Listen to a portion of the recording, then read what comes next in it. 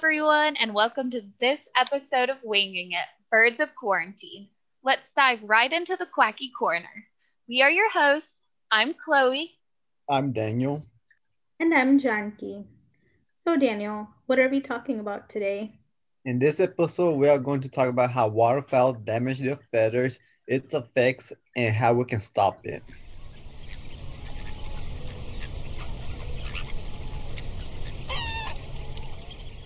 Ever heard of a snake that can't slither? No? Well, me either. Now, what about a duck that can't swim?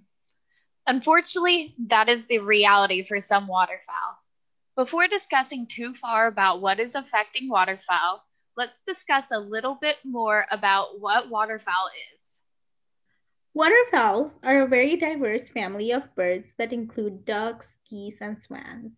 They require aquatic habitats such as rivers, lakes, streams, wetlands, and oceans to survive.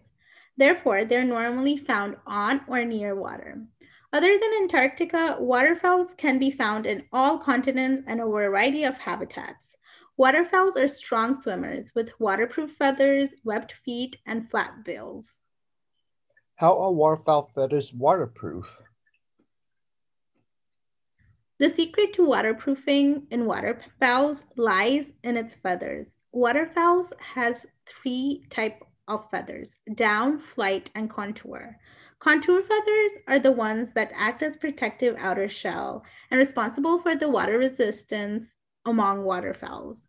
Contour feathers are loaded with barbicels that interlock barbs like Velcro, forming a wind and water resisting barrier. What's the difference between barbicels and barbs? So the long stick-like central part of the feather is called rachis. Barbs extend from these rachis and are aligned in parallel rows. Located along the barbs are structures called barbules. A single barb can contain up to several hundred barbules, which overlap with barbules from another barb. At the end of barbules are barbicels. Barbicels are like tiny hooks that connect the barbules and interlock neighboring barbs. How interesting. How do waterfowls ensure their feathers remain velcroed? So when bird feathers become unaligned, they preen their feathers in order to realign them. Preening also cleans feathers of various debris, keeping their feathers in top condition. All birds have a preen gland that secretes preen oil. However, preen gland in waterfowls are much larger and more developed than terrestrial birds because aquatic birds need to apply more preen oil more regularly in order to keep their feathers waterproof.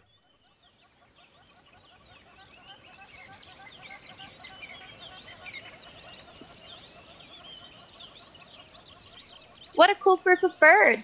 However, as climate change increases due to anthropogenic effects, wetlands and waterfowl suffer hidden consequences. As space dwindles, food supplies decrease, and invasive organisms run rampant, waterfowl can suffer from malnutrition, parasites, and other illnesses due to these changes. Illness and malnutrition can cause preening glands to not function as well or decrease the strength of barbs on feathers. Parasites can cause waterfowl to overpreen, losing feathers. When feathers are destroyed or removed, they will not grow back until the following molt. You mentioned mold. What exactly is that? Molting is the process of shedding old feathers to allow new feathers to grow. In most waterfowl species, molting occurs once a year. Some duck species, however, do molt twice a year. Without frequent generation of new feathers, damaged feathers risk losing their waterproofing, becoming saturated with water or waterlogged. So what happens when the feathers are waterlogged? The waterfowl's not able to swim without risking drowning. Forced to be a duck out of water. What kind of life is that? But in all seriousness, it is very dangerous as they are not as adept to run from predators as they would be swimming. Apart from waterlogging, waterfowl feathers are also at risk of damage from pollutants in the water. I know we all seen the poor ducks covered in oil. Exactly. Oil can be detrimental to waterfowl feathers. Oil spills coat their plumage with slime, which will misalign and met their feathers. As we all know, aligned feathers are crucial for birds to fly properly. Heavily oiled birds, due to polluted waters, are more likely to sink and drown. In order to remove the heavy oil coating from their body, birds will begin to preen excessively. Excessive preening tends to have adverse effects on waterfowls.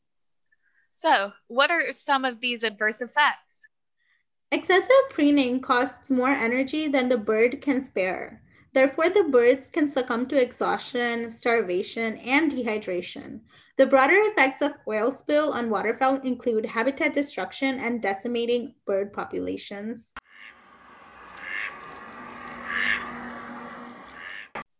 Are there any ways to prevent or help the feathers from getting damaged? Unfortunately, there aren't many ways to prevent damage, but we are able to help birds in need. For instance, the dish soap Dawn was used to remove oil from waterfowl during the major BP oil spill in 2010, which unfortunately affected many wildfowl species. So, what exactly makes Dawn so good at repairing the feathers? The reason Dawn is so good at cleaning birds without hurting them is that it was designed to erase grease from dishes without harming hands. Dawn has a balance of surfactants in order for it to remain gentle enough for skin. Surfactants are grease cutting agents in Dawn. Wow.